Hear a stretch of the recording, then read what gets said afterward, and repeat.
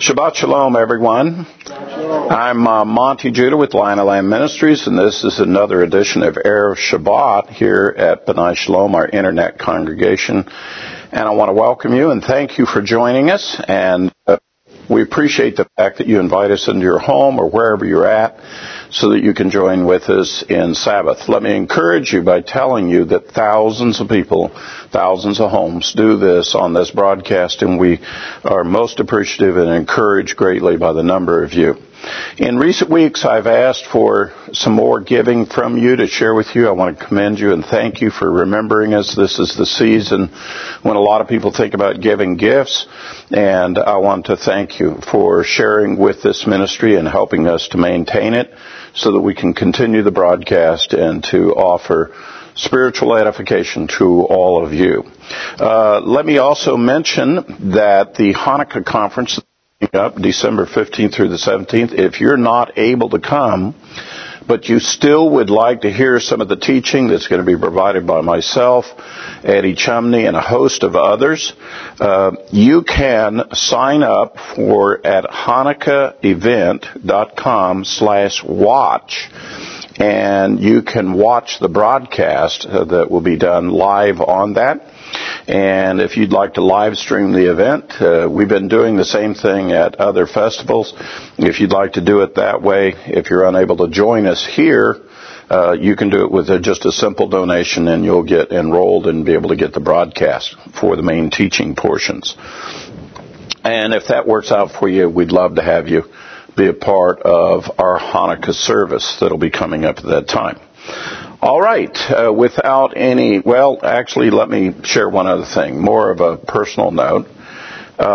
As many of you know, my wife Lynn was diagnosed earlier this year with lung cancer. And the Lord has been very gracious to us, have extended her life many months throughout this year. But we're coming down to the end now. And so it won't be too long before she'll go to be with the Lord.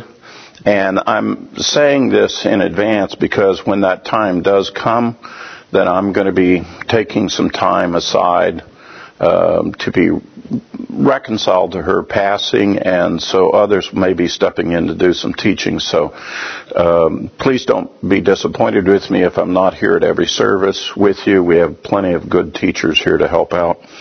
But, we're coming down to that point, and so I don't know exactly when, but, I appreciate your patience with me as we go through that cycle of life.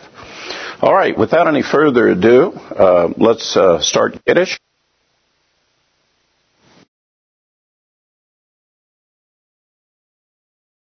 Join my family as we usher in the Sabbath.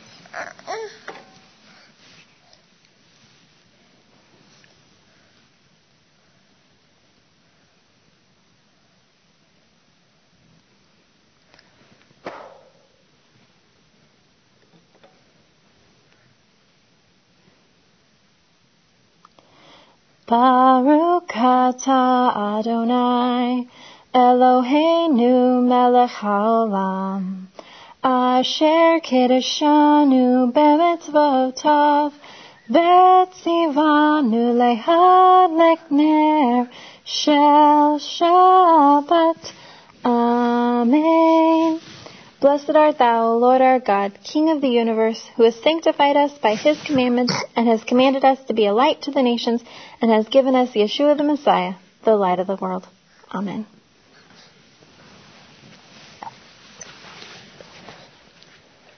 Bless the wine. Baruch atah Adonai, Eloheinu melech haolam, borei pri hagafen. Amen. Blessed art thou, Lord our God, King of the universe, who creates the fruit of the vine. Amen.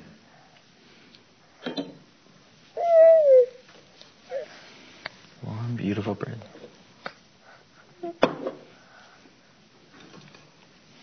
Hamotzi. Hamotzi lechem min haaretz. We give thanks to God for bread. Our voices rise in song together. as our joyful prayer is said. Baruch atah Adonai, Eloheinu melech haolam, hamotzi lechem min haaretz. Amen.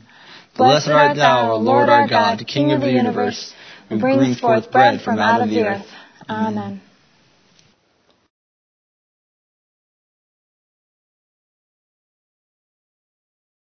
Let's bless our wives. Lord, thank you so much for blessing me with my wife. I pray that you bless her hands as she prepares our home and takes care of it throughout the week. Thank you for blessing her hands as she takes care of our child. And thank you for blessing me with everything I can do to bless my wife so that she continues to bless me. Thank you, Father. Amen. Amen. Now we do the blessings over the sons. Yeah, that's you.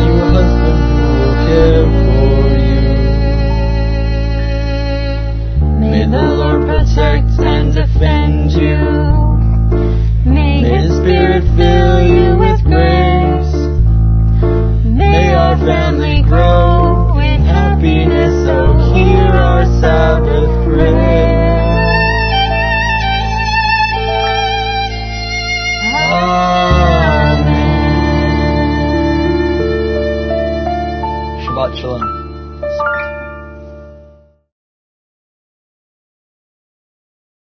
It's time for the Baruch Hu.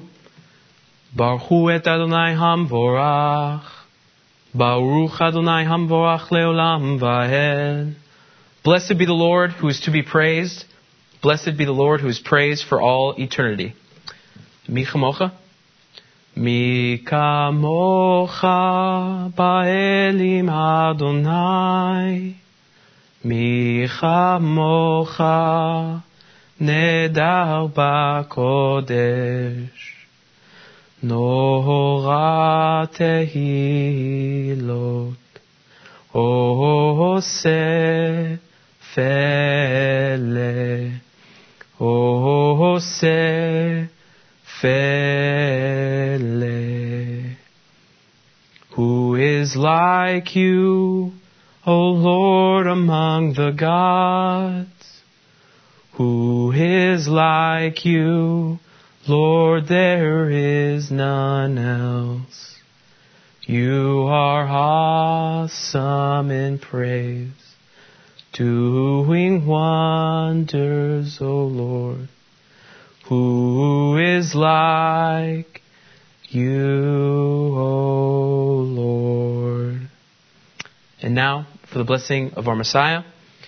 Baruch atah Adonai, Eloheinu melech haolam, asher natan lanu et haderech Yeshua b'Mashiach Yeshua. Blessed are you, O Lord our God, King of the universe, who has given us the way of salvation in the Messiah Yeshua. V'shamru v'nei Yisrael et ha-Shabbat לדורותם ברית עולם, ביני ובין בני ישראל אותי לעולם, כי ששת ימים עשה אדוני את השמיים ואת הארץ, וביום השביעי שבת ויהי נפש. The children of Israel shall keep the Sabbath and observe the Sabbath throughout their generations as an everlasting covenant. It is a sign between me and the children of Israel forever. For in 6 days the Lord made heaven and earth, and on the seventh day He ceased from His work and rested. And now if you can all please face east with me for the watchword of our faith, the Shema. Shema Yisrael, Adonai Eloheinu, Adonai Echad, Baruch Shem Kevod, Malchuto, Leolam Vayed, Yeshua HaMashiach Hu Adonai. Hear, O Israel, the Lord is our God, the Lord is one. Blessed be the name of His glorious kingdom forever and ever. Yeshua the Messiah, He is Lord. And now for the Ve'ahavta. Ve'ahavta et Adonai Elohecha bechol levavcha uvchol nafshecha uvchol merdecha. Ve'hayu hadvarim ha'ele asher anochi mitzavcha hayom al levavcha. Ve'shinantam levanecha. ודיברת בם בשבתך בביתך ובלכתך בדרך ובשכבך ובקומך וקשרתם לאות על ידיך והיו לטוטפות בין עיניך. And you shall love the Lord your God with all your heart, with all your soul, and with all your might. And these words which I command you today shall be upon your heart. You shall teach them diligently to your children, and shall speak of them when you sit in your home, when you walk by the way, when you lie down, and when you rise up. You shall bind them for a sign upon your arm, and they shall be as frontlets between your eyes, and you shall write them upon the doorposts of your house and upon your gates. Amen.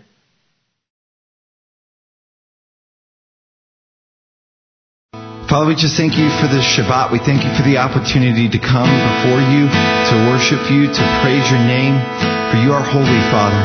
We invite you to come and join us in our midst, Father, as we lift your name high.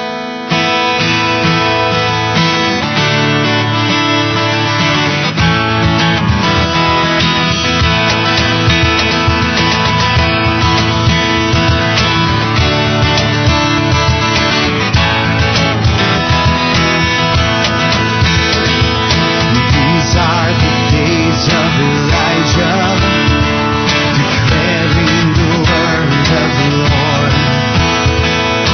These are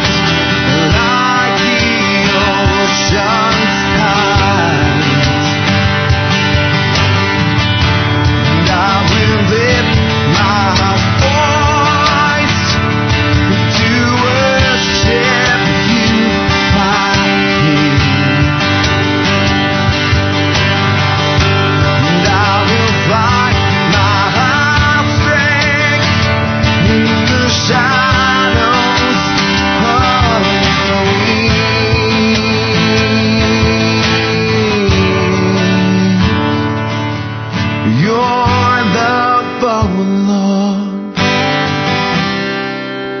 who reaches to the heavens.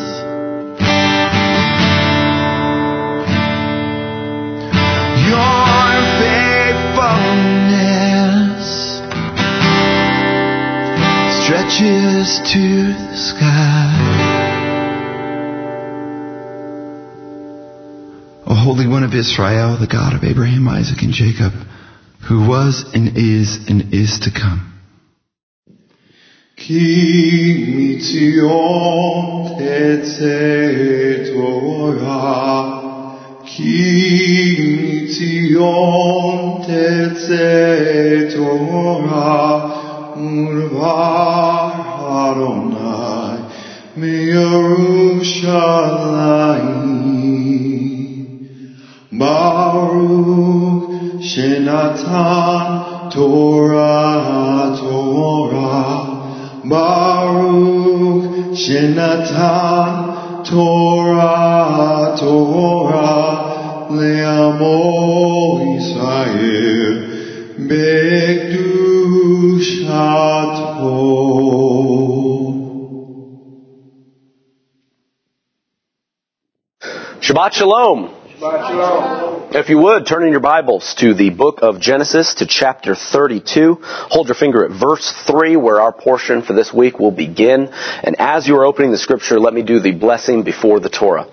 Baruch atah Adonai Eloheinu melech haolam, asher bachar banu michol ha'amim, v'natan lanu et Torato. Baruch atah Adonai nonten ha'torah ha'amen. Blessed are you, O Lord our God, King of the universe, who has chosen us from among all peoples and has given us your Torah. Blessed are you, O Lord, giver of the Torah. Amen. Our Torah portion for this week is entitled VaYishlach, which is the Hebrew for the words, and Jacob sent. And this is the story, this is the time in which Jacob is returning back to the land of Canaan after he has now spent 20 years with his uncle Laban. And if you remember, he fled from the land, from his homeland, because his brother Esau was seeking his life after he had received the blessing from his father Isaac. And his mother Rebekah then sent him on his way and said, "Go for a few days, go with my brother to Laban and go into his house, and I will send for you messengers after the anger of your brother, which was kindled against you because Esau was seeking his life, and I will send messengers for you and then bring you back to the land." Well, our scripture never gives us the story that Rebekah ever sent those messengers, that Esau's anger had ever subsided with Jacob having received the blessing, the birthright blessing that he purchased from Esau. However, Esau, we know, felt like that Jacob had stolen that blessing and stolen that birthright. So he's returning back to the land. He just made covenant with Laban with a great deal of turmoil and struggle all throughout his life. And this is the pattern in what we always see with the life of Jacob.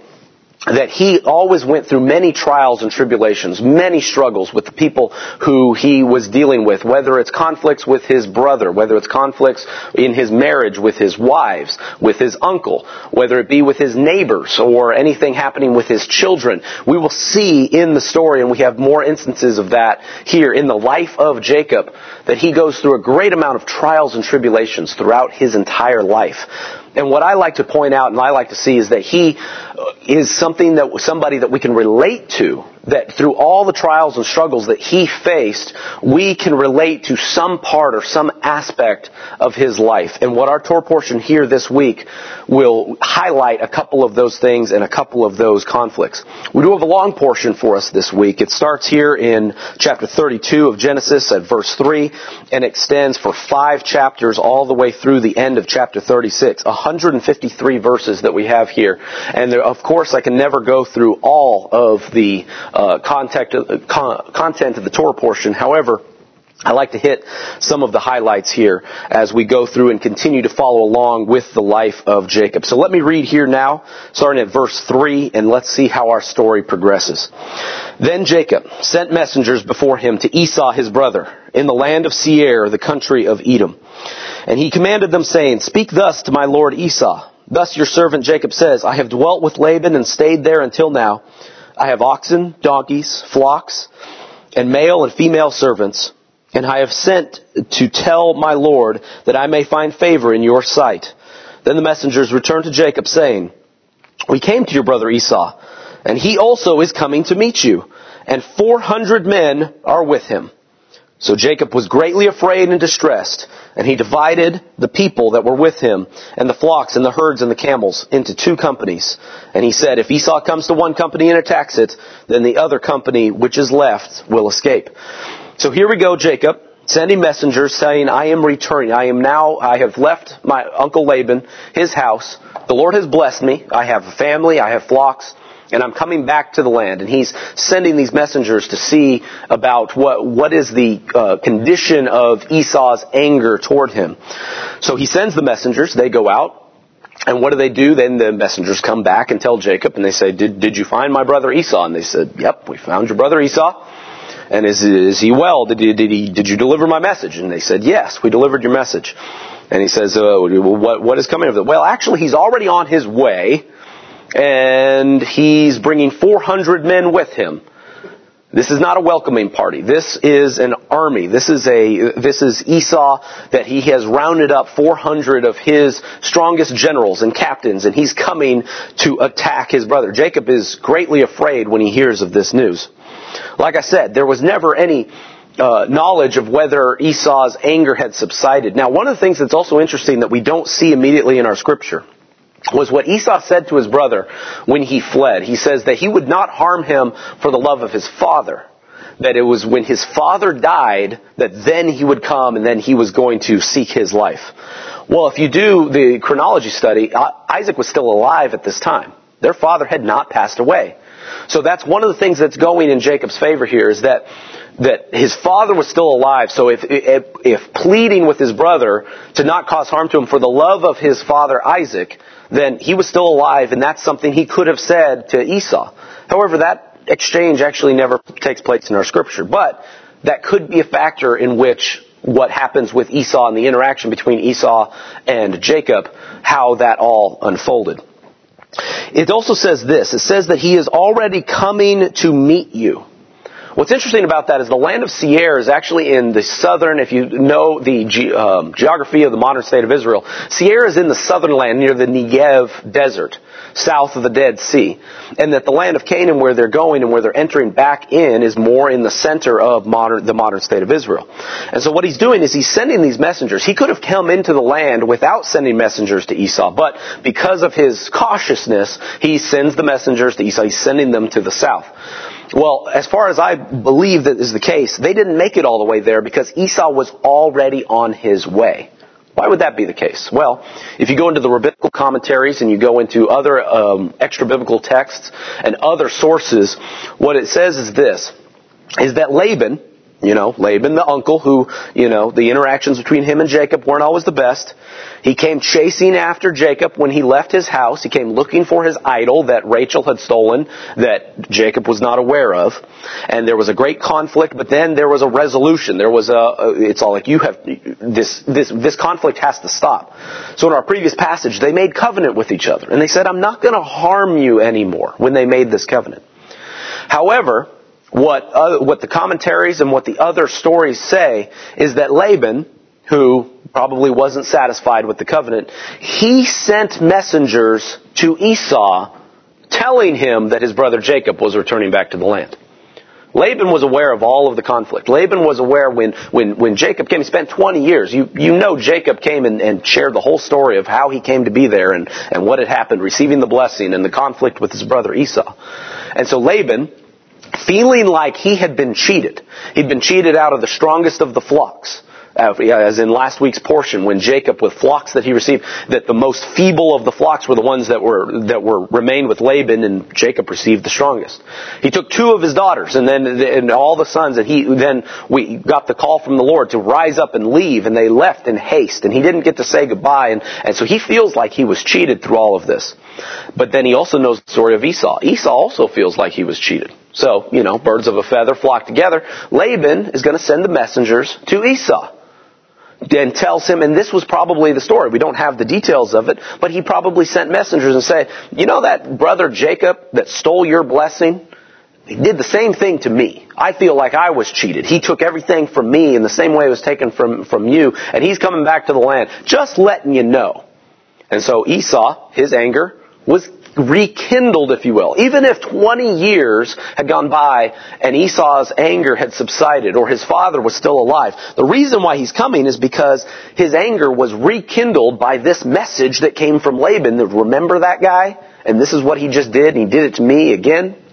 Obviously, the Lord had his hand on the life of Jacob, and everything that Jacob did was by the leading of the Lord. It's not that he was a swindler, not the perception that he was a cheat and he stole all these things. But the Lord had his hand on him receiving these blessings.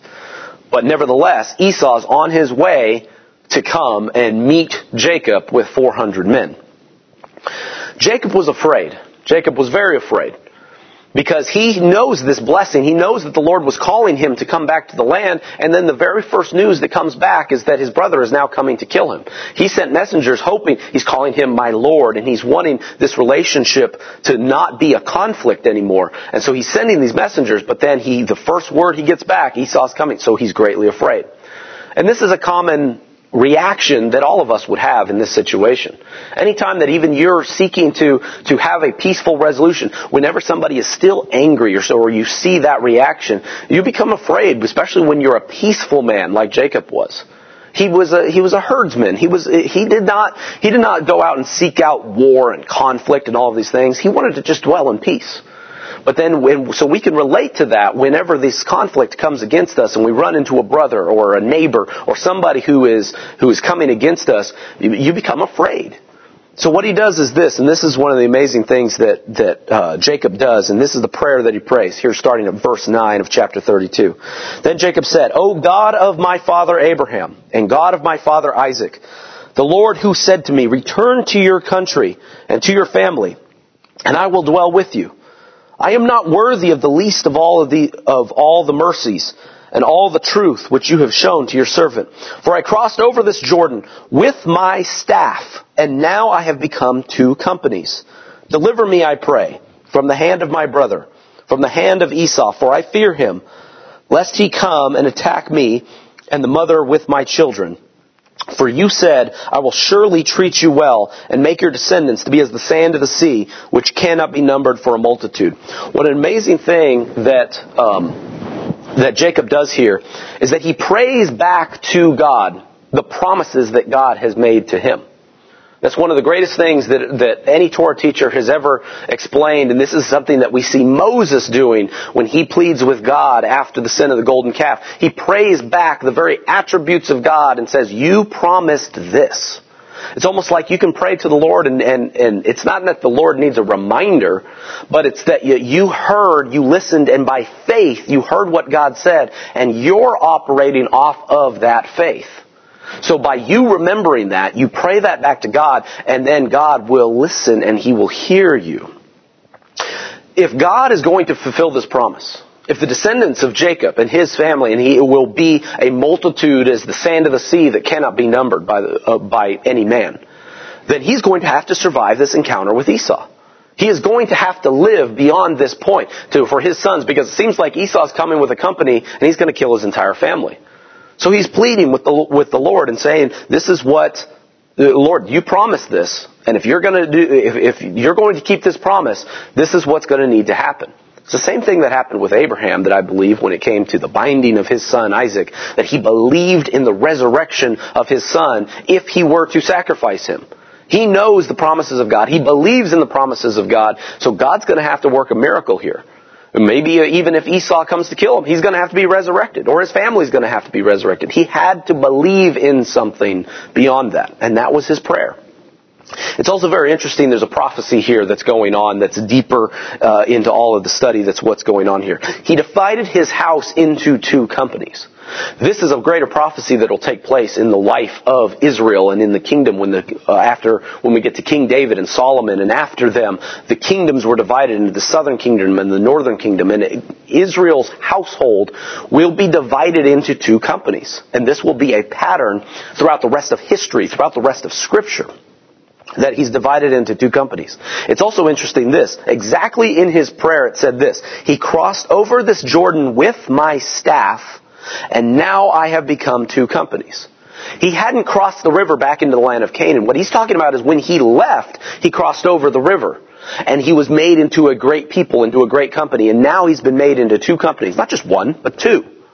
And so this is a prophecy talking about how he began his life with one staff in his hand, and as he went, and God prospered him into two companies. Now, once it's split into two companies, this divide will be present throughout all the life of Israel. And so what we, especially in this day, we know of a future prophecy where the two companies will be to come back and become one as a single staff in the hand of the Lord.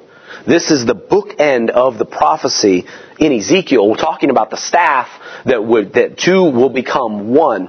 And this is a pattern throughout all of Scripture where God is in the business of taking something that is one, dividing it into two, to bring it back to one again. This is what we believe the pattern is in every marriage, when somebody who finds their soulmate, if you will, and that you feel like you were together at some point in time, beyond time, and you were then separated only to become one again. This is a pattern throughout life and throughout all of Scripture, that God has created man in the garden, and at one point man with the land was one. And then through sin, we've been separated, only for a greater prophecy for man, the people of God, the sons of Adam, the sons of Abraham, to come back to the land from where they created. This is a pattern throughout all. It's almost like the greatest story ever told. Hollywood tries to capture this with every romantic comedy you might see, where it's like the story is, Acts 1 through 3, it's boy gets girl, boy loses girl, boy gets girl back again. This is the drama in which we enjoy, which it makes life worth living almost, if you will. And this is the story we love to see. And that is just a microcosm of truly what God has done with His creation, creating something that was one, separating them again, and then the joy that it is when the things that were together are returned back to each other. It makes the togetherness stronger because the separation made the heart grow fonder, if you will. So this is a greater prophecy that we see just kind of under the surface of Jacob dividing his house into two kingdoms, not knowing that this was going to be a pattern throughout all of the life of Israel and the families of Israel. So it's an amazing thing that we see here going on behind the scenes. After Jacob prays this prayer, he then is coming up with the ways, how do I appease my brother Esau? How do I survive this encounter? So he comes up with this idea. Okay, I'm going to give him a bunch of gifts. This is what I'm going to do. And so then starting at verse 13, our scripture continues on with a whole bunch of different gifts that Jacob is going to give to his brother. Whether it's a flock of goats or 30 milk camels or 20 rams or 20 female donkeys and 10 fowls, all of these things, and he's going to appease his brother with these gifts, and he comes up with a plan to stagger them so that Esau comes across all of these gifts and he questions, who are you? What is this flock? And he says, these are for a gift for my lord Esau from your brother Jacob. And so he staggers them, and so he creates this plan that he thinks is going to be the reason in which he's going to subside the anger of his brother. One of the things that I think we can learn from that all the time is sometimes we will try to reconcile or come up with our own way to get us out of the conflict and issue that we find ourselves in. We tend to always think that. We think that through our own power, through our own thought process, that we can figure out a way out of this conflict, out of this issue. Now, when it comes to small conflicts, small issues, I think the Lord gives us the ability to reason our way out of certain situations. But in the case where we're talking about the very promise of God and the very fulfillment of God's will for someone's life, we tend to make mistakes more often than not. We don't know how to get ourselves out of those conflicts. We need the Lord to intervene on this case. So we have this instance where Jacob comes up with this plan, and this is something that he does.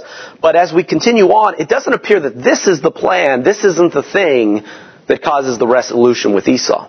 Because this is what actually happens. As they're getting ready to cross the river, and he's created this entire plan, and he's separated his household, he then goes to sleep at night. And he goes and he finds himself alone. Let me now read this story here, starting at verse 22. And he arose that night and took his 2 wives and his 2 female servants and his 11 sons, crossed over the ford of Jabbok. And he took them, sent them over the brook, and sent over what he had. Then Jacob was left alone. And a man wrestled with him until the breaking of day. Now when he saw that he did not prevail against him, He touched the socket of his hip, and the socket of Jacob's hip was out of joint as he wrestled with him. And he said, let me go, for the day breaks. But he said, I will not let you go unless you bless me. And he said to him, what is your name? And he said, Jacob. And he said, your name shall no longer be Jacob, but Israel. For you have struggled with God and with men and have prevailed. Then Jacob asked, saying, tell me your name, I pray. And he said, why is it that you ask my name? And he blessed him there. So Jacob called the name of the place Peniel, which means the face of God. For I have seen God face to face, and my life is preserved. Just as he crossed over Peniel, the sun rose on him, and he limped on his hip. Therefore the day the children of Israel do not eat the muscle that shrank, which is on the hip socket, because he touched the socket of Jacob's hip, the muscle that shrank. Here we have the amazing story of talking about how Jacob wrestled with this man. He found himself alone, and he wrestled with him. Now, many people have speculated, who was this man that he wrestled with? Was this an angel? Was this God in the flesh?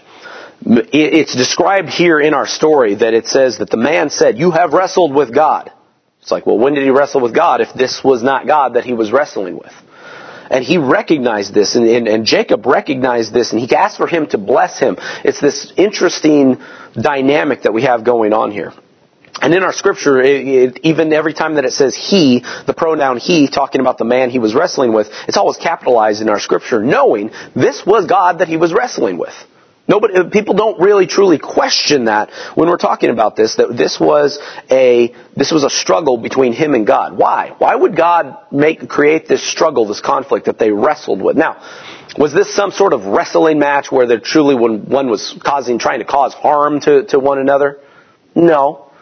This was kind of a grappling. Some people question, this wasn't kind of like professional wrestling where you're off the top rope and people are doing all kinds of crazy things. This was a grappling of a struggle, and it was a lesson to be taught. Because that's what you do when anybody that ever has done wrestling through high school or whatever it might be, is that this is a lesson of struggling and conflict. And then you get done and you're like, what did I learn? What did I learn from this conflict? And that's the point of this wrestling. Because what it is this is to give Jacob the confidence that he needs to know. That he needs to go in to meet with Esau. He's afraid. He's distressed. He's coming up with all of these ideas on how to appease his brother so that no harm comes to him. But then God has a lesson for him. So he struggles with him. He wrestles with him. Jacob has endured through a great number of struggles and trials. So this goes all the way back to the womb, where there was a great distress in the womb of his mother, and that he was grasping onto the heel of his brother when he was born. And that he understood this whole thing about struggling. He was a peaceful man, yet he endured through trials and struggles and everything that took place. And this will continue. Not only this has happened in the past with Laban and his wives and his brother, but this will continue into the future with the neighbors of the land of Canaan and with his sons and with all of these other things. And he continues to prevail and endure through every struggle. And he has this experience of being able to, if there's a conflict, if there's somebody he can latch on to that heel and he won't let go.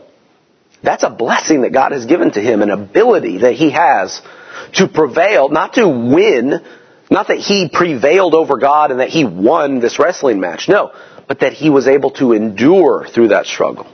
So that's the lesson that's given to him. God is giving him this lesson. You can come up with all of these ideas to try and appease your brother, but you have shown yourself that you have endured through struggle, not only with man, but also with God. If you can prevail with God, with all the struggles, with everything that you have to deal with, and God has put these things upon you and in your life, and you have still prevailed and endured through all of those things, then what is some conflict with your brother going to do? What possibly could your brother do that makes you think that you can't prevail and endure beyond this point? This is the lesson of the life of Israel.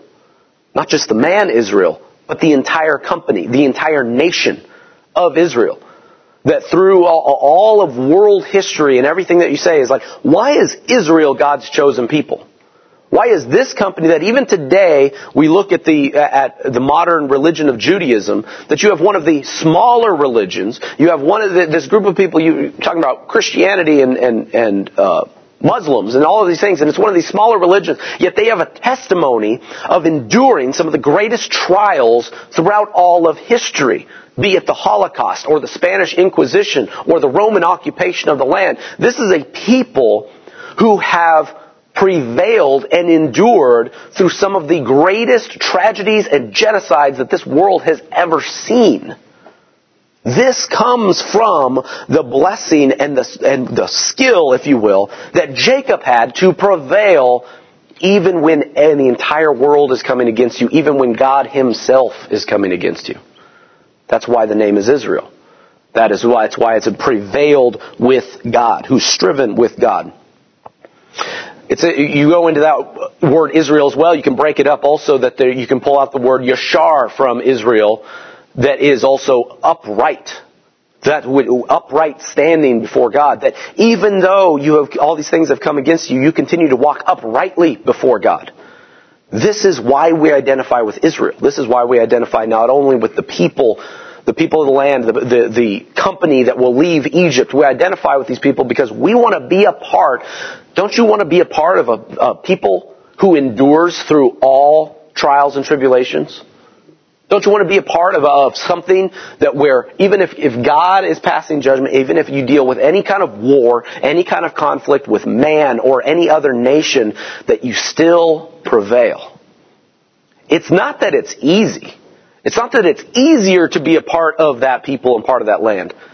But to still be around, to still prevail through all of those struggles, rather than being rather than living a life where, hey, life is easy, but you're not there at the end. You haven't overcome every trial. Eventually one comes along, life was easy, then suddenly you can't make it past something that happens in your life. No, it's better to be there at the end. It's better to be the one that stands the test of time, even though it wasn't the easiest path. That's why we identify with Israel. That's why we identify with the people of Israel. And this is the father, the patriarch, that began that entire concept of prevailing against all that comes against him. This is what Jacob learned. And the very next passage in Genesis 33, Jacob lifts up his eyes. Let me read on now here. And you can see now, picture the confidence in Jacob aroused through now this situation. Genesis chapter 33. Now Jacob lifted up his eyes and looked, and there Esau was coming. And with him were 400 men. So he divided the children among Leah, Rachel, and the two maidservants, and he put the maidservants and their children in front, Leah and her children behind. The company is not separated in these two different things. He is separating them, but however, he's now walking in the midst of them. He's not behind his family. He's standing up before him. And Rachel and Joseph last. Then he crossed over before. He bowed himself to the ground, his servant, 7 times until he came near to his brother. He's coming right up to him. He's not hiding from him. He's not trying he now has that confidence going before his brother. But Esau ran to meet him and embraced him, fell on his neck and kissed him, and they wept. And he lifted up his eyes and saw the women and the children and said, "Who are these with you?" So this interaction that we were fearing, where we thought Esau might come, kill him, harm him, they come together and there's a reunion and they fall on each other and they weep together. Now, many people who study and you think and you go back to Esau, that still deep down inside Esau, he desired to harm his brother Jacob, that there still was a brotherly conflict. However, this situation has resolved itself. There's no reason to fear that Esau is now going to kill him now. If he didn't do it now, he's not going to do it in the immediate future. What caused Esau's heart to turn? We don't know exactly. Was it all the gifts that Jacob was giving to him? Was it because he saw all the women and children and then he thought, I can't kill this man in front of all these women and children? It also that he walked now with a limp, where he limped on his hip because of the wrestling match before. I've always believed this, that whenever you see somebody who's struggling, you have compassion immediately. Even the most vile of people has compassion on somebody who's struggling. That watching his brother, who's younger than him, limping on his hip, that there was compassion that was put on him there. Maybe Maybe the reason for this wrestling match with God was so that he could appear injured, and that caused Esau's anger to subside. Maybe. We don't know exactly. But we do know this. Because there's a question there, we know this. God was able to do it. God was able to turn the heart of Esau. God was able to have Jacob prevail beyond this point and beyond this conflict. And that's what we have here in the story, is that even though you might come up with all of these different things, you can't prove that Jacob's idea of giving these gifts is what saved him. What we can know is that God had his hand in it, and that turning and listening and learning the lesson that God has for us is the thing that truly would allow us to prevail through any trial, struggle, and tribulation that we might face. What follows here in our story is kind of a awkward interaction between Esau and Jacob. You can kind of picture it between two people that haven't really seen each other, and you kind of it's interesting to read, and you almost can see very human aspects of these men, because it's like, hey, who's this company? Oh, these are these people. And then it's like, oh, well, let's go together now. And he's like, well, the flocks need to rest, and the children, you go on ahead. And he's like, no, I'll leave some men behind, and I'll go slow. No, you go on ahead. There's this strange sort of interaction between these brothers that you can still see whether there's conflict underneath, or whether it's just this awkward situation. The father's still alive. What are we going to do from here, kind of thing. But when it's all said and done, Jacob is able to convince his brother to take the gift, take the blessings that he had prepared for him. That's the other thing that Jacob was trying to do when it came to appeasing his brother Esau. Esau thought that he had stolen the blessing, that he had stolen whatever material blessings, because that's kind of what Esau represents. He sold his birthright for a bowl of stew. It's almost like he desires the material blessings more than the spiritual blessings. And so that's one of the things that gives Jacob confidence to say, look, I'll give him the material blessings. I'll give him the flocks and all of these animals and do all these things to appease him, because that seems to be what motivates him. But then Esau in the conversation says, no, I'm good, I have plenty. And he says, no, let me give you the blessing. Let me give you back the thing that you think I stole from you. So after all of that takes place, they are able to leave in peace, and we're able to get past this conflict. And it's a breath of relief for Jacob to be able to come back into the land that God is, his promise to bring him back into the land, that he would live beyond this point, is fulfilled. He comes into the land, and then he dwells. And so then you think everything's going to be wonderful for Jacob as he comes back into the land, right? Unfortunately, no. Because the pattern of his life continues with many trials and tribulations and struggles that continue on.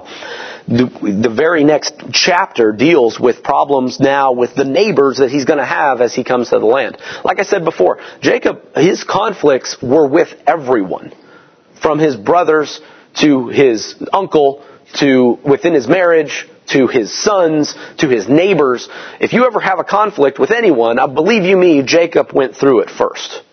And so what we have here is the story, and I'm running out of time, so I'll paraphrase here a little bit.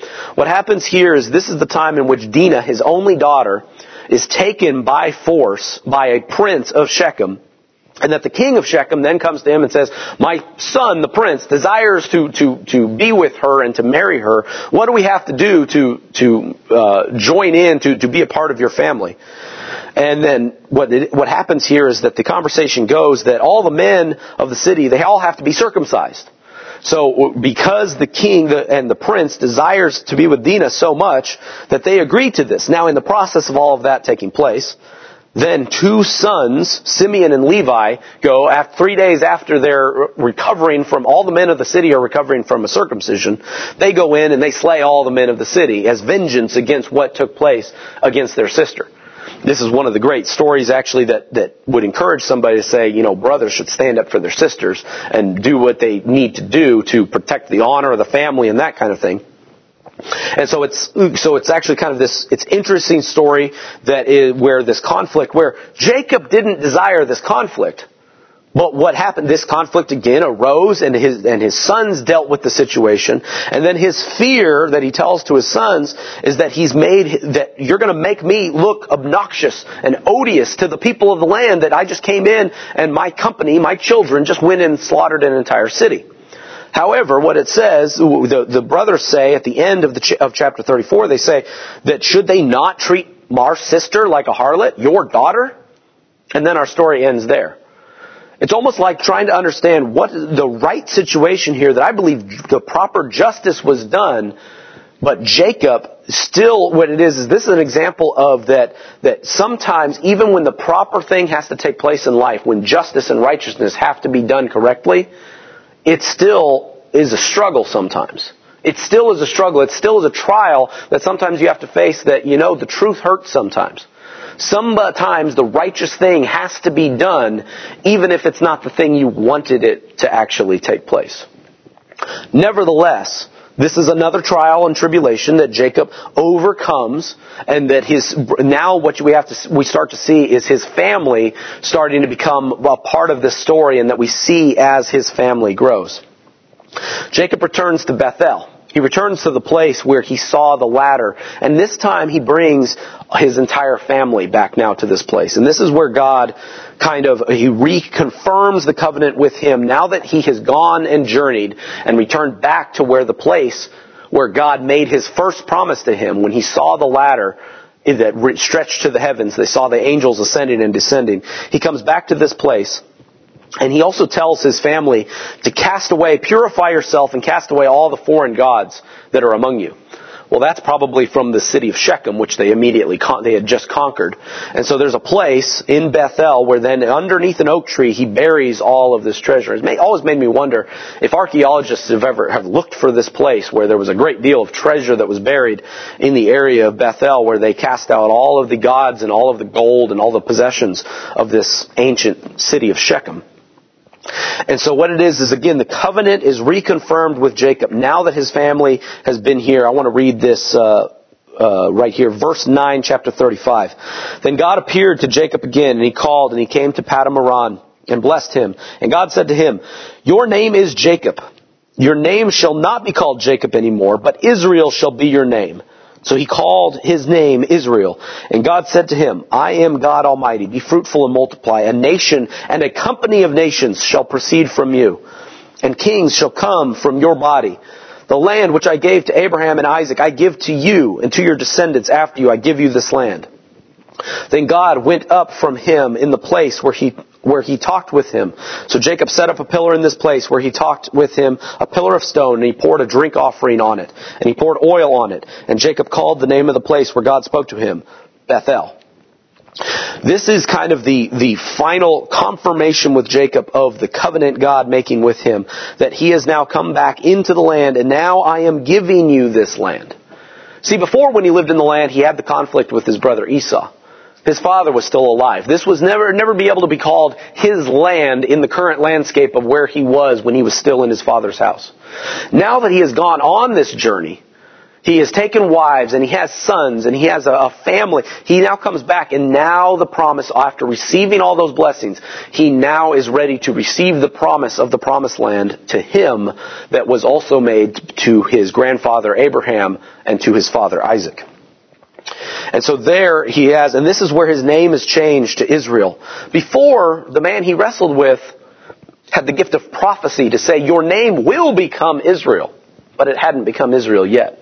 It's only until he came and listened to what God had said here, when he returned back to the place where it was first revealed to him the nature of God Almighty, who made covenant with him, it's then his name is changed. And the concept of changing one's name is about covenant. It's a type of form of covenant that every covenant that is made, when someone changes a name as a wife, when she changes her name to her husband's surname, that is an aspect of covenant that is formed.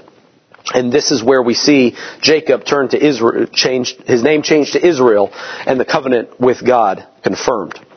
The rest of our chapter, there's a couple of other things that it talks about here. In our passage, it talks about how Deborah, the nurse of Rebekah, she died at this place at Bethel. It never talks about his mother. But what is believed and what the interpretation is that even Rebekah, having never been mentioned again in Scripture, instead it's described that her nurse passes away. Why wouldn't you talk about Rebekah? There's nowhere in Scripture that says when Rebekah passed away. Well, what we believe here is that the two of them were so close in relationship that the two died at a very similar time. And so what we have here is the reference to Deborah, the nurse of Rebekah, is actually a reference to Rebekah and her passing and the mourning that takes place for her as well. We also have the death of Rachel and the birth of Benjamin, where she died in childbirth, giving birth to Benjamin. Benjamin being born in the land. This, I believe, is a greater prophecy toward the future, to where Benjamin is going to be the tribe that will align itself with Judah, and where men and women today who have this heritage of being Jewish may have come from the tribe of Benjamin. And this is from Rachel. This is from the one who I believe Rachel, and through her son Joseph, is actually closely tied to idolatry, is closely tied to that through the sons of Joseph, they will lead the northern kingdom that will be the ones in the future that fall into idolatry, while it is Judah and the southern kingdom that continues to follow after God and those covenants. And so Benjamin, being born in the land, closely ties and associates him to Judah and that part of the household. So there's an interesting dynamic here, that even though Rachel desired for his name to be Ben-Oni, son of my sorrows, that Jacob then in turn changes his name to be Benjamin, the son of my right hand, and that this is a greater blessing upon all of the future descendants of Benjamin and upon that tribe.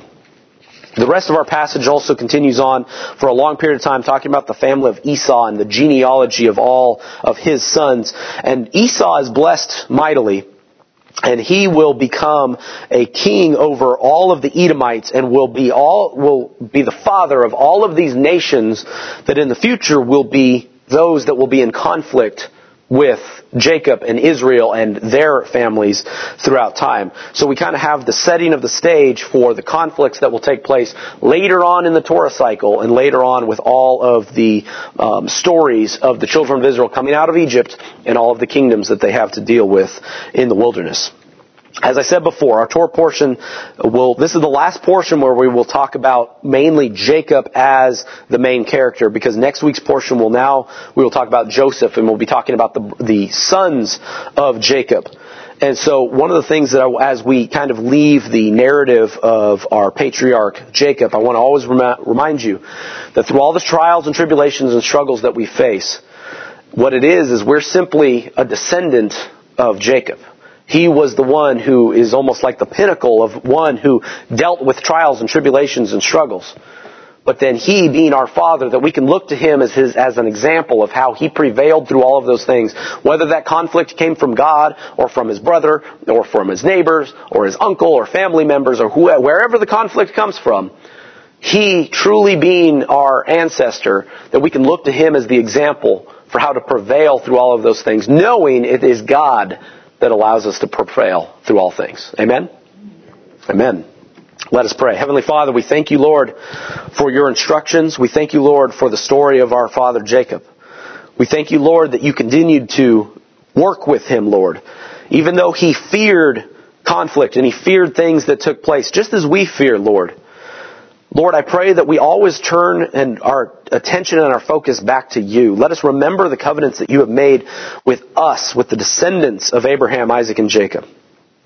And Father, let us not fear the world. Let us not fear all of those things, Lord, but let us know sometimes that it is a test that comes from you, so that we can continue to prevail through all things, and that we endure through all things.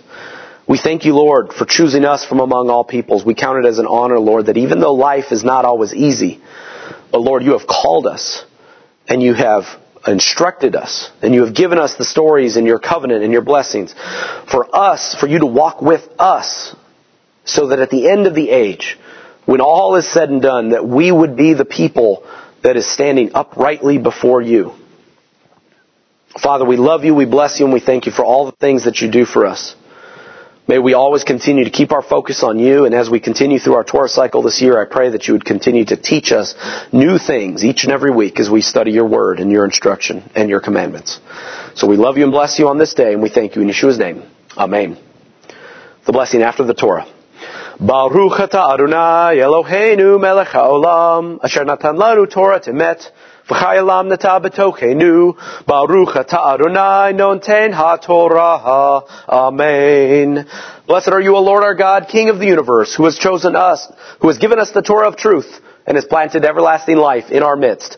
Blessed are you, O Lord, giver of the Torah. Amen.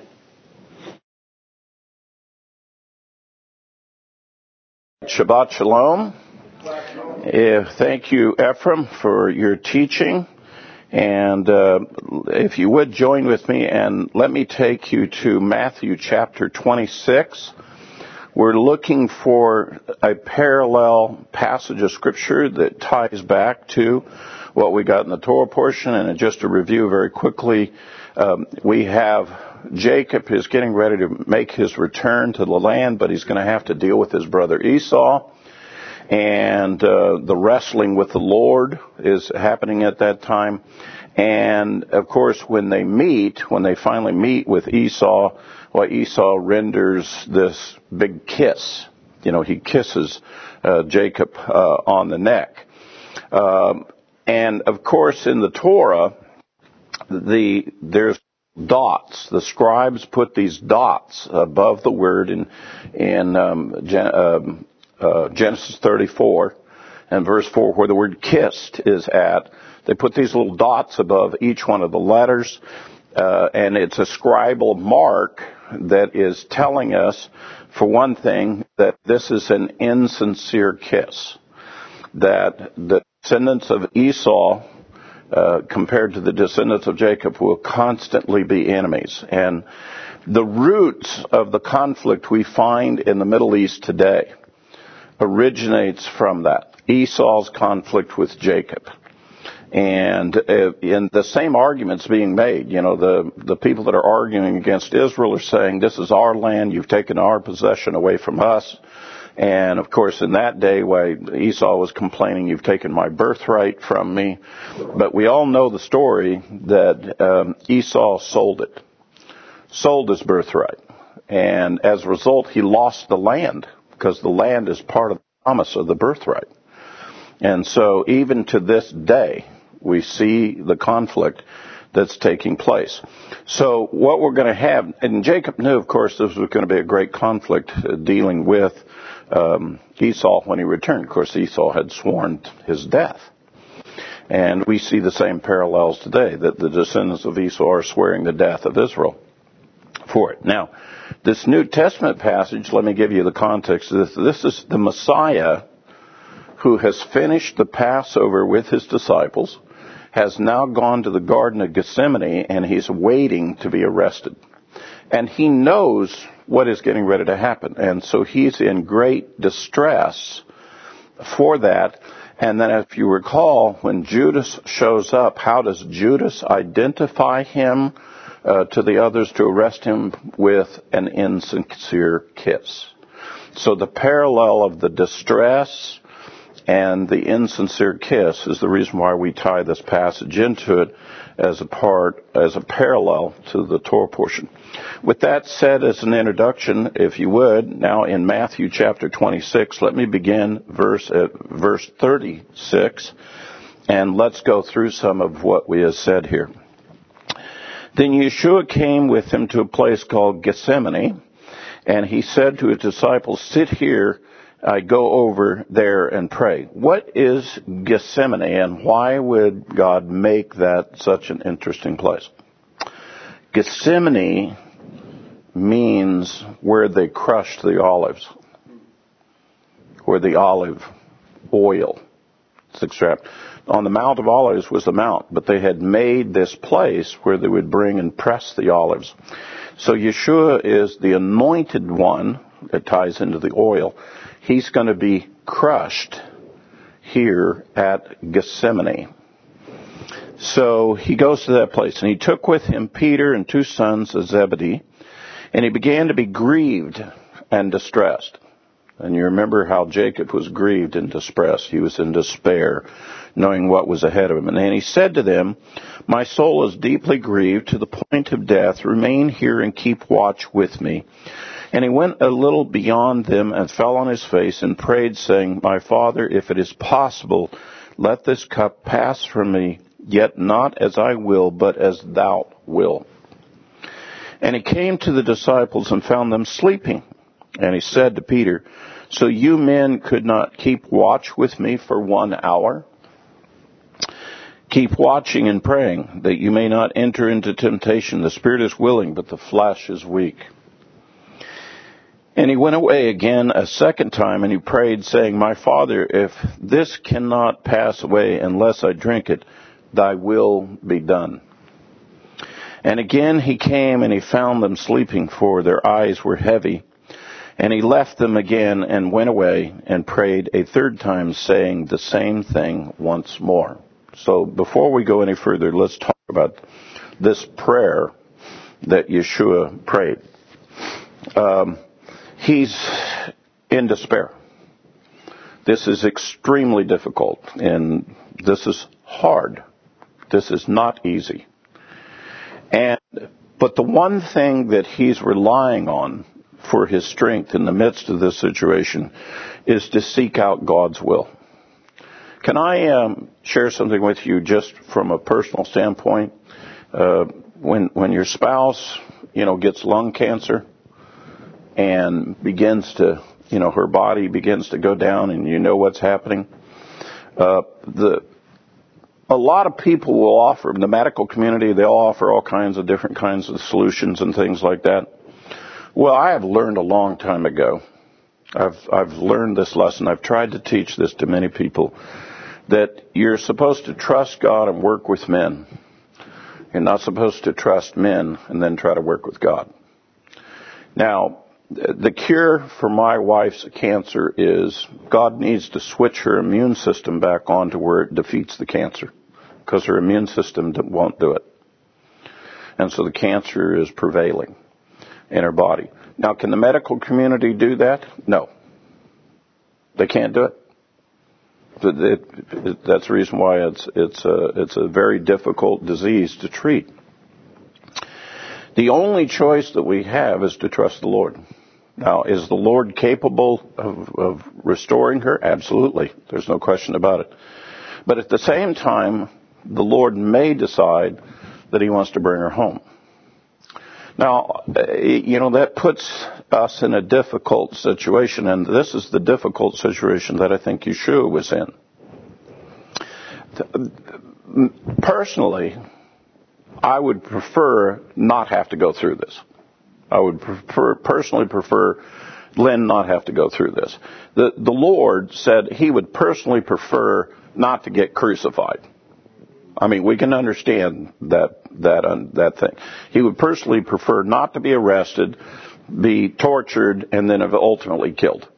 And in the case of my wife, I would personally not like to see her body diminished down, and then ultimately the cancer interferes with a vital organ and she pass. I would prefer not.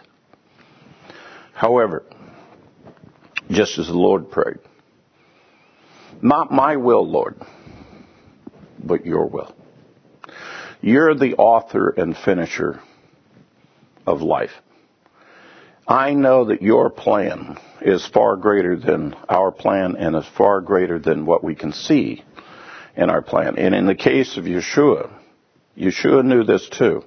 Despite how difficult this was, he knew that the great plan was that, yes, he was going to die, but he also knew he was going to come up out of the grave and defeat the number one tactic of the enemy. He was going to defeat death. He was going to beat him at his own game. And as a result, this was going to provide redemption for all of us in the past and into the future, and that we could call upon God, trusting his promises, believing in him, and he would freely give us the gift, not only of forgiveness of our sins, but give us the gift of eternal life. And the great message that we share about the faith of the Messiah is that he came and he accomplished all of these things. And we know there was a price had to be paid. And you're seeing, this is Yeshua expressing personally, I would rather not pay this price. However, not my will, but your will, Lord. And this is knowing he's going to be resurrected. That's still how tough this thing is. And by the way, that's what we discover in life ourselves. I have the hope of the resurrection. I have the hope of the Lord. And yet there's times when life is tough and it's hard. And I use that expression because that's the only one I've been able to come up with when I have had those moments of, people will come up now, well, how are you doing, Monty? Well, when we get down to this is hard. This is very hard. This is not easy. But my confidence, though, is whatever you will, Lord. Whatever you decide to do, I'm going to go with you. Because I know in the end, I don't see how it's going to be good in the short term, but in the end, this is going to be okay. We're going to be okay. And in truth of fact, as I've shared with my own wife, I'm a little selfish. I would just assume that she not leave. However, I have the knowledge that if I let her go, she gets to be with the Lord. And to tell you the truth, if you had a choice between getting to be with the Lord and getting to be with Monty, there is no comparison. There just is no comparison. I mean, she should jump all over this thing and prefer that. So the reason I share some of these kind of tender moments is that this is what the Messiah was going through. This was a extremely tender, difficult, hard time for him. And apparently, according to what we can surmise, that he was doing this prayer thing and checking on his disciples, and there was a good hour that had taken place to begin with, and then another period of time, and another period of time, 3 times it's cited. So we're not talking about just some quick moment where we're dealing with this. He's had a chance to think about this and to think deeply about this. Jacob, if you remember, had to spend a whole night praying and weighing as to what was going to happen the next day, and his love and concern for his family in that situation. So we have that expressed here. Now, I want to go ahead and give you another piece of information that there's a part of this that's about the Passover. And a lot of people when they read this, they don't realize it. Traditionally, the way we keep Passover is we will have our Passover Seder, and we'll have our cups of wine, and we'll have a nice feast, and we go through the Seder, and then if you came over to my house and so forth, well, you load up at the end of the thing, and you go home and you go to bed. And me, I usually clean up around the house, and then I go to bed too. But that's not traditionally the way Passover was kept, especially in the days of Yeshua. Instead, they would eat this feast, and they would remain awake for the entire night. In fact, it was referred to as a watch night. Passover is not observed in the daytime. It's observed at night. And one of the traditional teachings that we say about Passover is that there is a great joy for you staying up that night, observing the watch night, until you see the dawn of the day.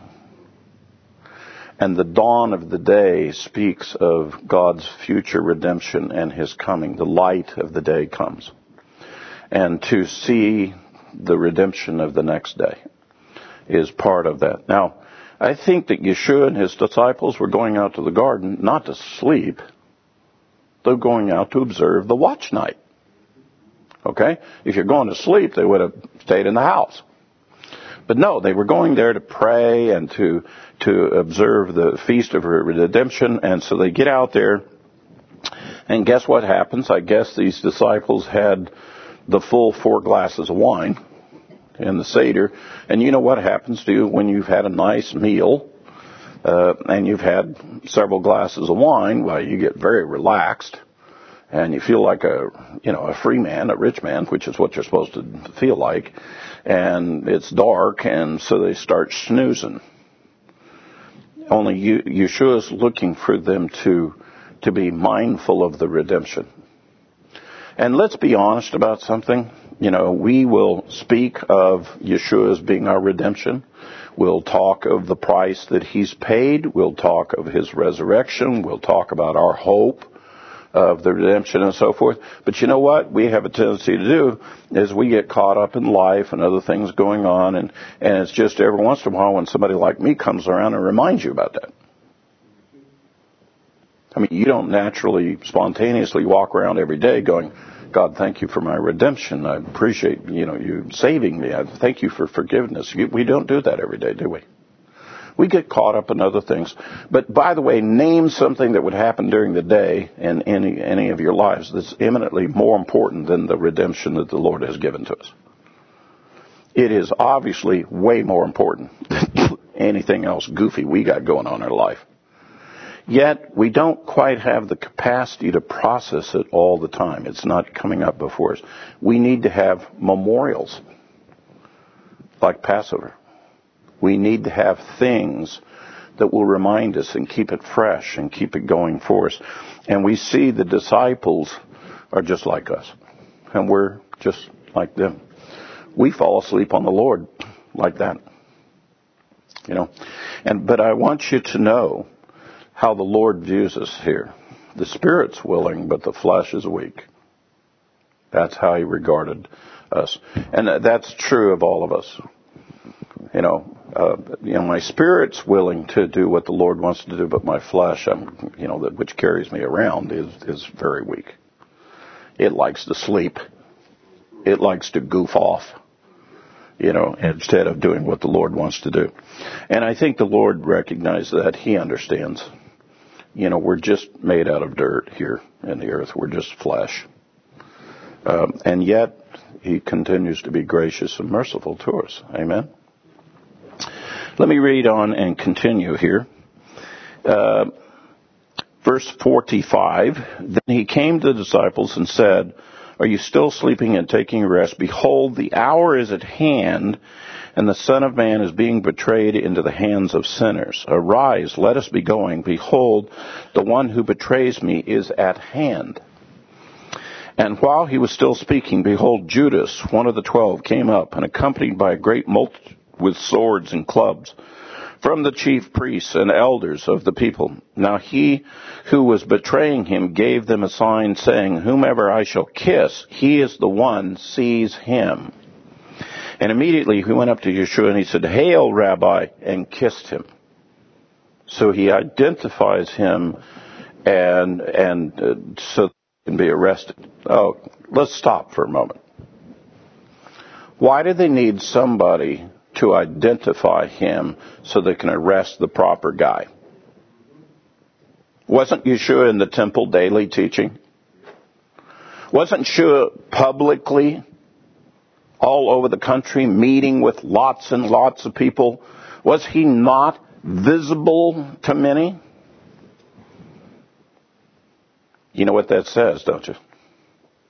None of the leaders, with the exception of the testimony of Nicodemus or Joseph of Arimathea, ever went out to actually hear him. They were always listening to hearsay about him. The authorities never took the time to go and actually investigate who's the guy and what's he really saying. They're just seeing the impact it's on other people, but they're not willing to take the time and go and see who he really is. If they were to go and see who he is and really identify him, it might have been a different situation for them. Might have turned their hearts. We know some of the Sadducees saw him when he was coming into Jerusalem the last time. But it was the Pharisees that were in charge of the Sanhedrin, and they did not come to see him. And so the Pharisaic leaders, the chief priest, all of those that were of the temple council, they'd never met the guy before. They just heard about him. And this goes to the whole subject of how do we regard other people that we hear about. One of the complaints that I've offered, and by the way, I'm not making a parallel between me and the Lord on this. I'm just talking about a human dynamic that takes place. But one of the things that I've had to deal with in being in public ministry is there are people who have critiqued me and my ministry and made a whole series of judgments about me, negative judgments about me. And these people have not come and sat down and met with me. If I were to walk down the street and pass them, I'm not sure they would recognize me. Now, since my image has become more visible on the internet, maybe some might pick it out now. But have they come and actually sat with me face to face, asked their questions, had a discussion with me? No.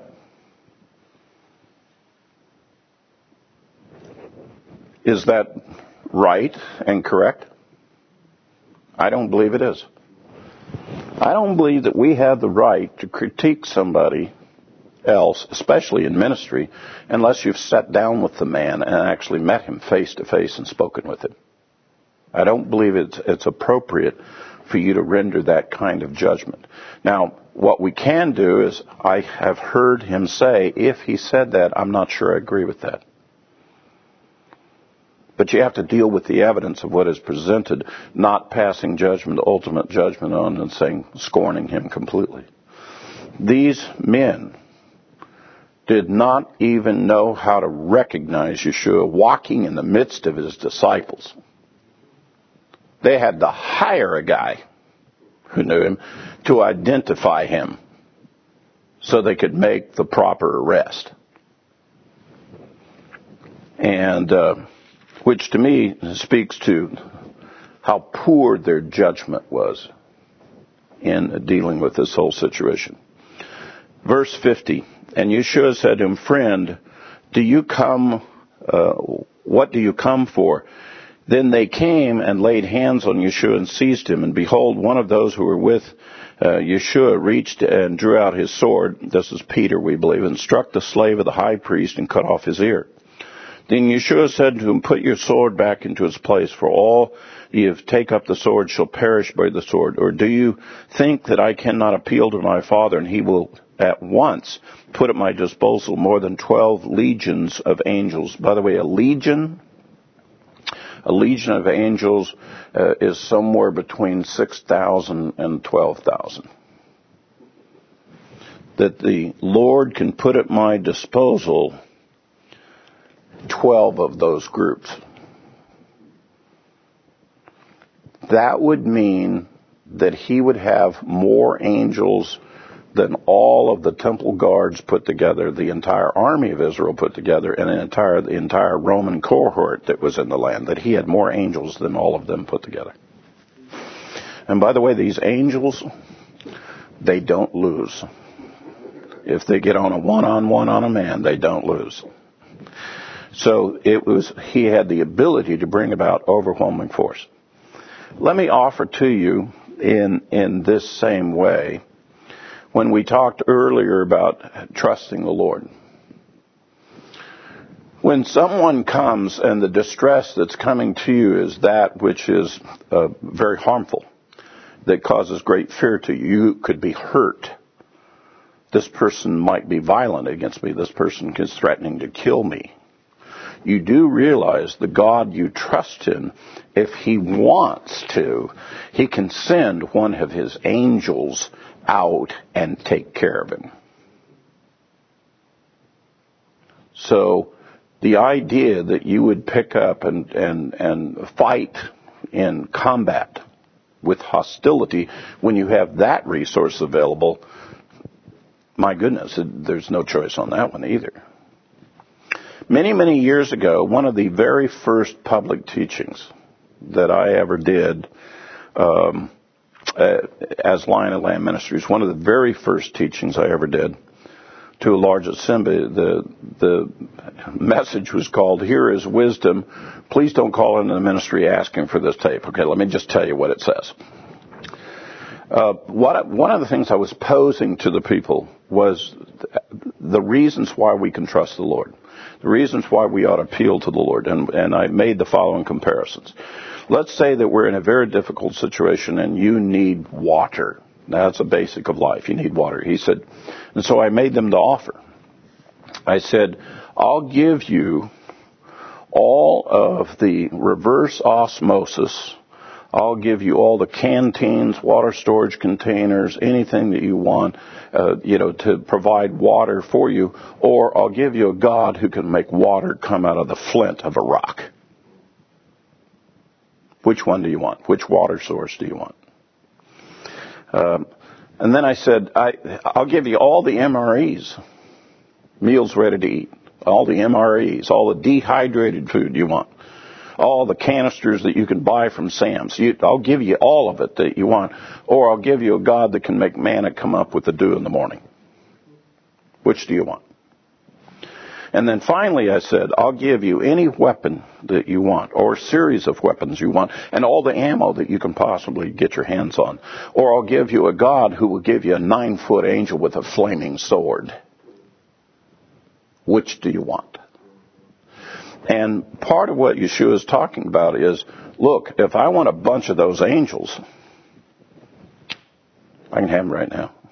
This little crowd that's coming around here and acting hostile toward me, if I want, the Lord says I can command these angels, eliminate them. Now, I want to take you to an interesting parallel passage of this that I just read to you, and it's over in John. John, in his gospel, is going to give us another rendition of these events, of them coming to arrest Yeshua. And I want to point this out to you here. And this is in, I believe, in John, I think it's John 18. And this is the same rendition of the arrest. And it starts in verse 1 of John chapter 18. It says, when Yeshua had spoken these words, he went forth with his disciples over the ravine of the Kidron. The Kidron is a valley that runs on the east side of the old city of Jerusalem. And across the Kidron is the Mount of Olives, and it's where the Garden of Gethsemane is, about halfway up the mountain. So he's going across the ravine. Very interesting fact, again, ties into the Passover. You know, when they would come for the Passover, they would slay all these lambs. You ever ask yourself what happened to all the blood? I mean, there's a lot of lambs that got slain, and the blood was poured out of these lambs. Well, they had a drainage system at the temple. They would drain, they would take the basins of the blood and they would pour it out into these drains that were at the base of the altar. So it would be so that the blood of the lamb would be returned to the earth, because a Passover lamb's blood is not put on the altar; it is poured out back to the earth. It's given back to the earth. And that's the reason why you don't have to have Yeshua get up on top of the altar and die up there.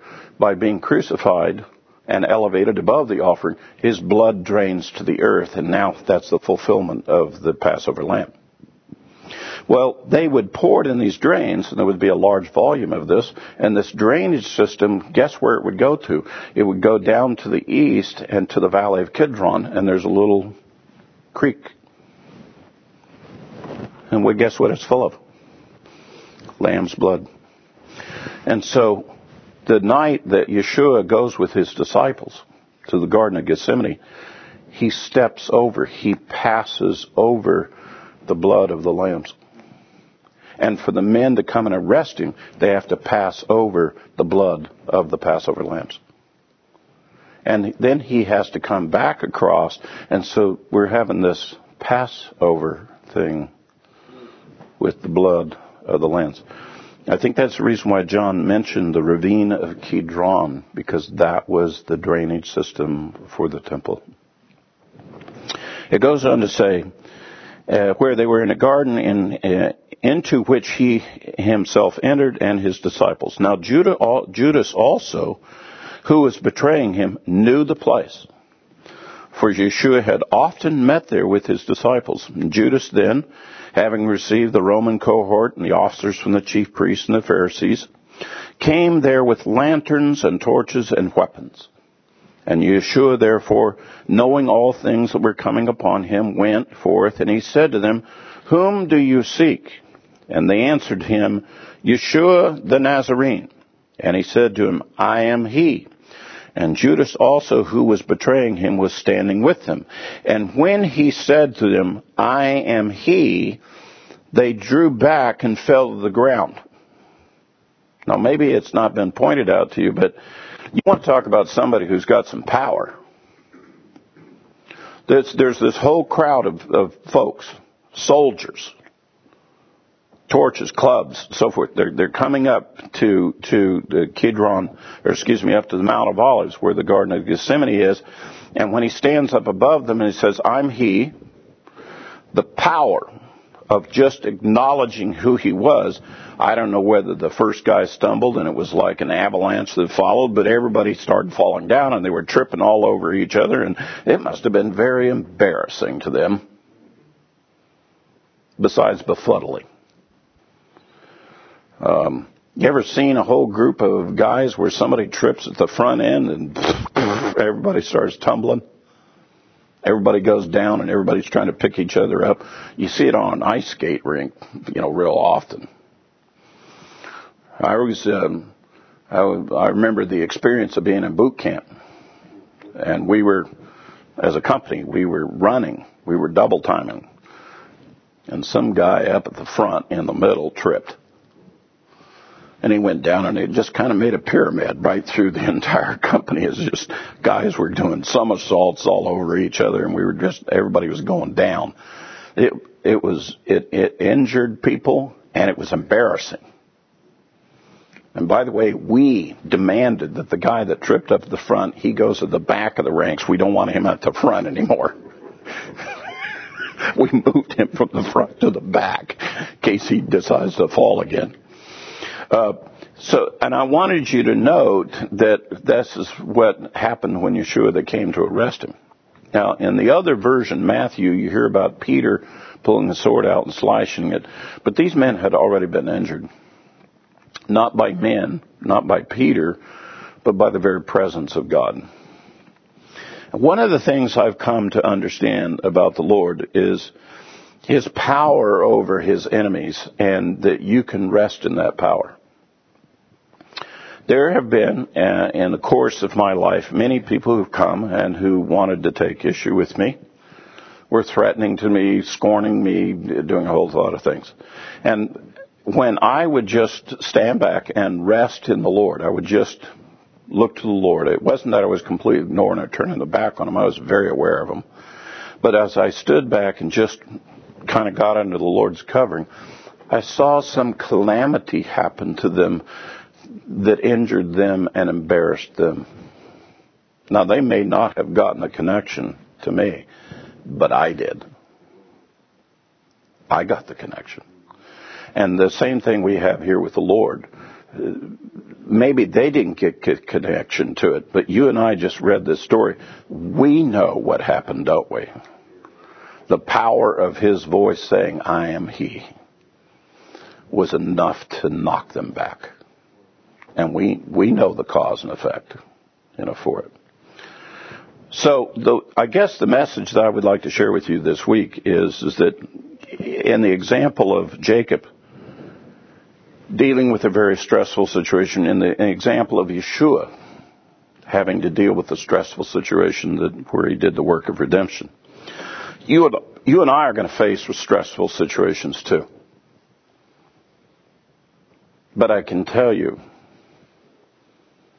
from experience and based on the principles of the Scripture,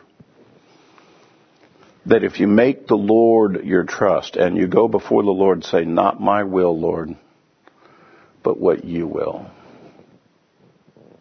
it's going to be okay. It's going to work out fine. And because we know God's intention toward us is the best. It's good. He knows the big master plan. We don't. We're just responding to our weak flesh. But we got to get our spirit to be more powerful than our flesh and trust in the Lord. Amen? Let's pray. Father, thank you. Thank you very much, Lord, for being a great God that we can rely on, trust in. And on this Sabbath, Lord, as we come together, we're trusting you for the future. We're trusting you for this very difficult world that we live in. And Lord, for just all of the issues of life, we trust you for all of those steps of life that we face. And I just thank you, Lord, for my brethren. I thank you, Lord, that I have many friends, that you've been gracious to me with them. And I thank you, Lord, for life and the life that you've given to me. I thank you for my wife. And whatever you decide to do, Lord, I want your will, Lord, above all things. And we ask this in Yeshua's name. Amen. Shabbat Shalom.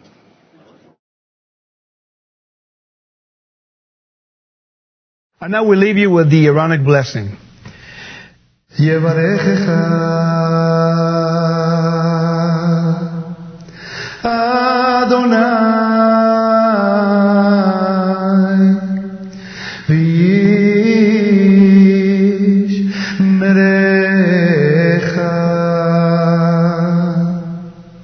Yael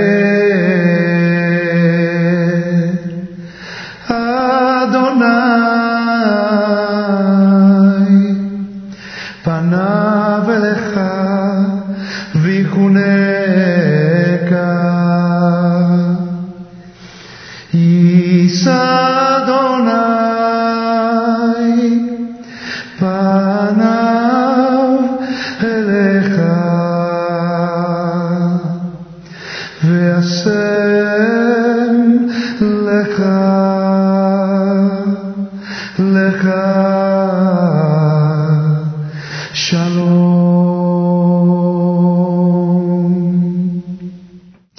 May the Lord bless you and keep you. May the Lord make his face shine upon you, be gracious to you. May the Lord lift up his countenance upon you and give you peace. Shalom. Shabbat shalom. When the sun has set on a Friday night, bringing peace into your home, families will gather all around singing Shabbat Shalom. Everybody sing Shalom. Shalom.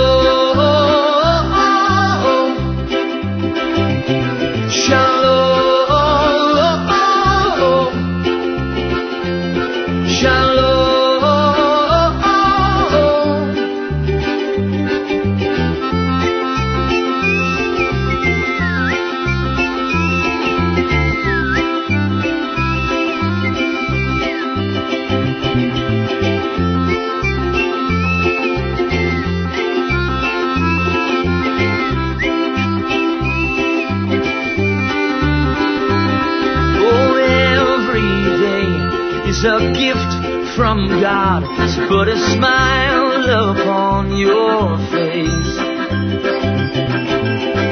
He's got the whole world in his hands, so obey his commands and you will know peace. Shalom.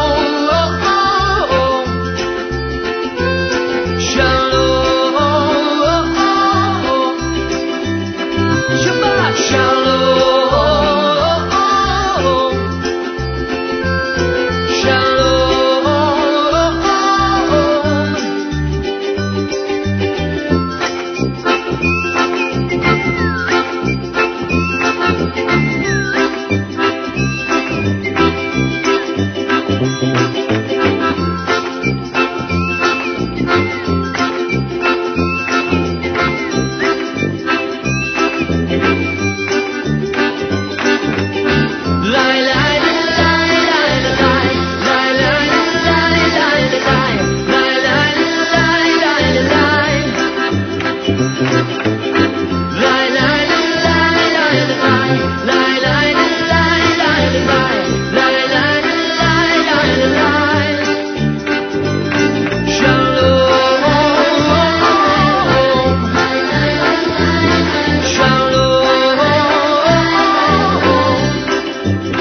Shabbat.